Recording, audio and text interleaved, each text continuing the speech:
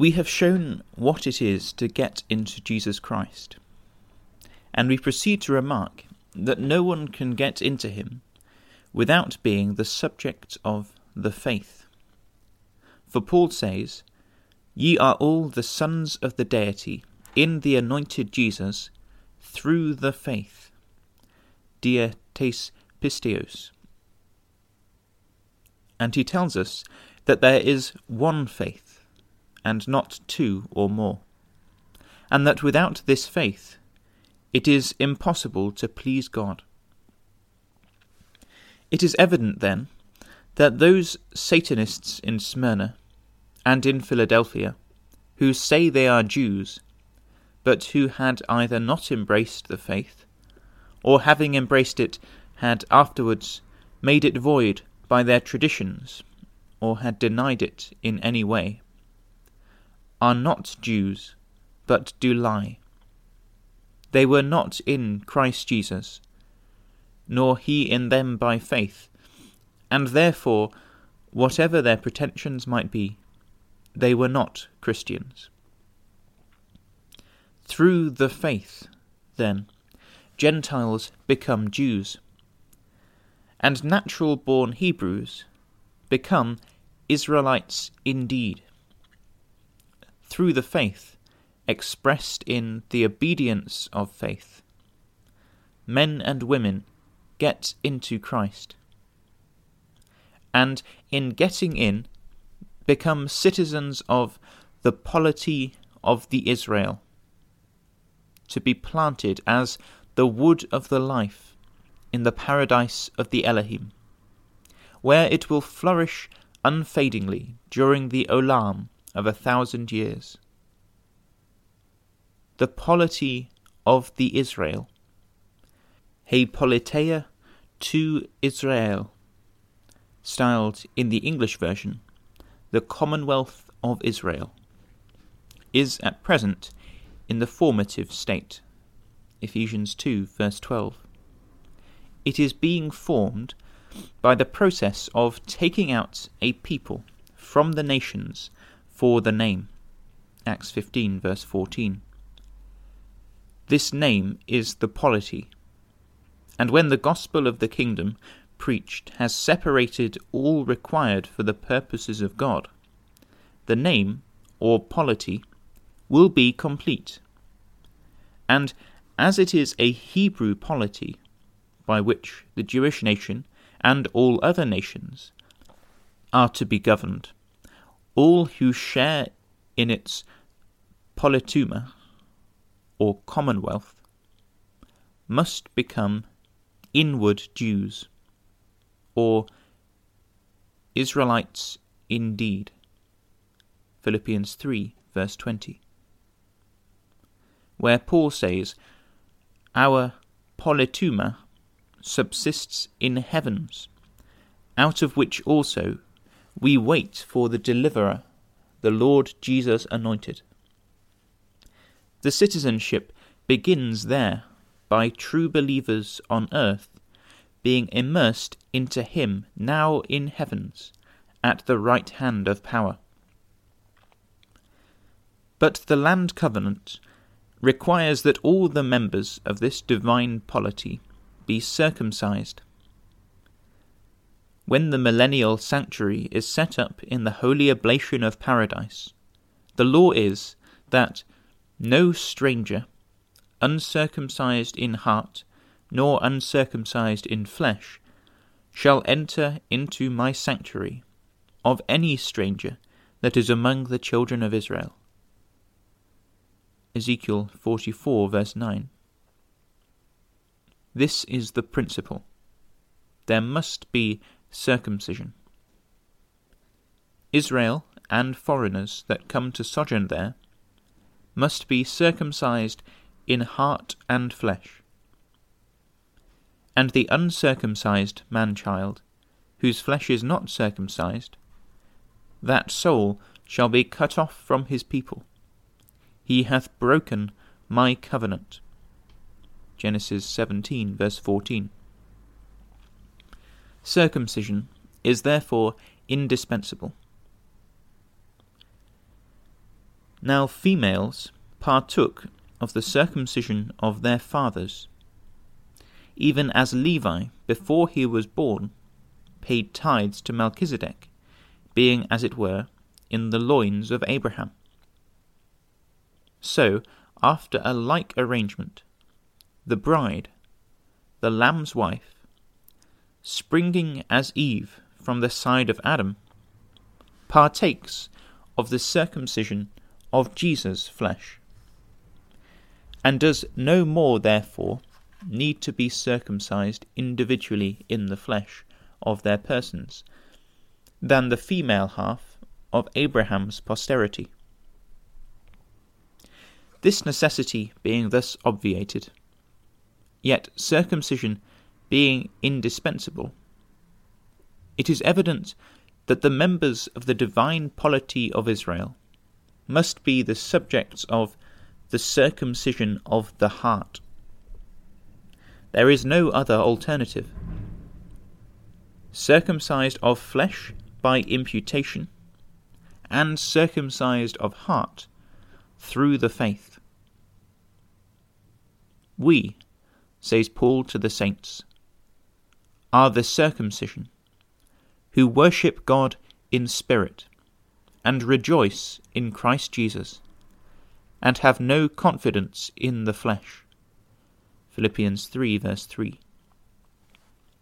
The saints, then, are the circumcision, in the true spiritual import of the institution, and not the rejectors of Jesus, or those who are too ignorant, from whatever cause, to get into him. But in the primitive institution, there is a putting off of flesh, a bloody cutting off, which makes it a covenant, or berith. When, therefore, true believers, that is, believers of the truth, are circumcised, there must be, in their case, a putting off of the flesh. This is actually so, as expounded in the words of Paul, who says, "In Christ ye are circumcised with the circumcision made without hands, in putting off the body of the sins of the flesh by the circumcision of the Christ."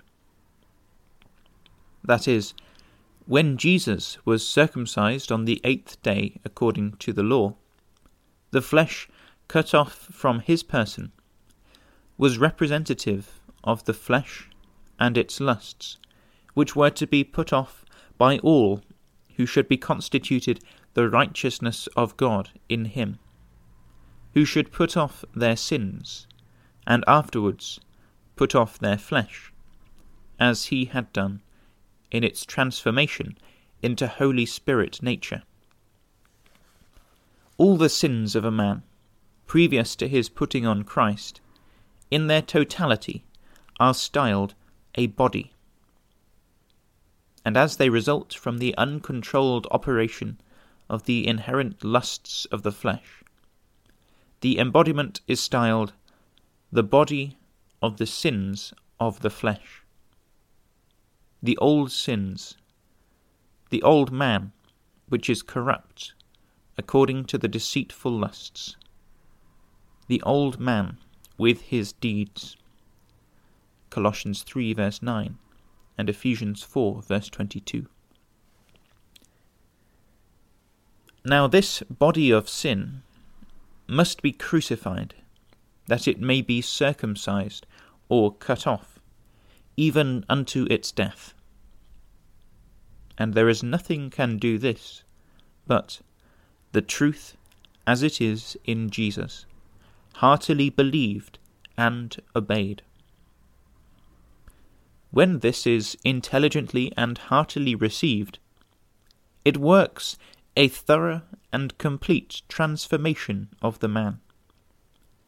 His eyes are opened, he is turned from ignorance to knowledge, and from the power of Satan to God. The lust of the flesh, the lust of the eyes, and the pride of life are put to death, and he lives for a better, higher, and nobler state of being. Thus prepared in heart and understanding, he is ready for circumcision.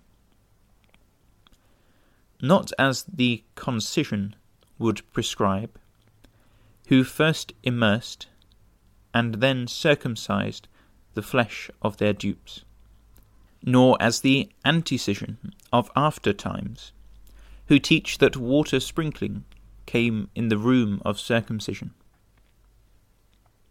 but in the way the apostle indicates, in the words, "Ye are circumcised in putting off the body of the sins of the flesh, in the circumcision of the Christ, buried with him in the immersion, with whom also ye are risen through the faith of the energy of the deity, who raised him from among the dead. And ye being dead in your trespasses, and in the foreskin of your flesh, he hath made alive together with him, having forgiven you all trespasses." Colossians 2, verse 12. Hence, to be circumcised with the true circumcision is for a genuine believer of the truth, as it is in Jesus, to be immersed for the name of Jesus anointed into a remission of sins. Acts 2, verse 38. Such a circumcised believer is in Christ, and being in him is an inward Jew. In other words, a Christian. In Smyrna, then, and Philadelphia, there were Satanists who said they were Jews, that is, Christians. But, saith the Spirit, they are not, but do lie. The world is full of such liars to this day. Their names and denominations are legion. They say they are Christians, but are not, and do lie. They are water-sprinkled Nicolaitans, and nothing more, uncircumcised Gentiles of the unmeasured outer court, which is theirs, in which also they tread under foot the holy city during 42 months. Revelation 11, verse 2. Our contemporaries, who say they are Christians, are ignorant of God, are destitute of the faith, and without even the form of baptism. For none but the wicked or the insane would affirm either that baptism came in the room of circumcision, or that sprinkling a few drops of water into the face of a puling infant, or into the face of an ignorant adult, was baptism. Neither sprinkling, pouring, nor immersion came in the room of circumcision. Immersion, the only true action of the one baptism, is not a substitute, but the means by which the believer of the truth gets at and partakes of the circumcision of Christ. If a man be ignorant of the truth, all the dipping and sprinkling in the world cannot circumcise him. And without circumcision of heart in spirit, he can have no part in the paradise of the Elohim. Lastly, upon this point we remark that for an unqualified man to affirm that he is an apocalyptic Jew, or by interpretation a Christian, is blasphemy. This is manifest from the words of the Spirit, who says, "I know the blasphemy of them who say they are Jews and are not." Blasphemy is Greek, and signifies defamatory, calumnious, abusive language. To blaspheme is to hurt one's good name, to speak ill, or to the prejudice of one.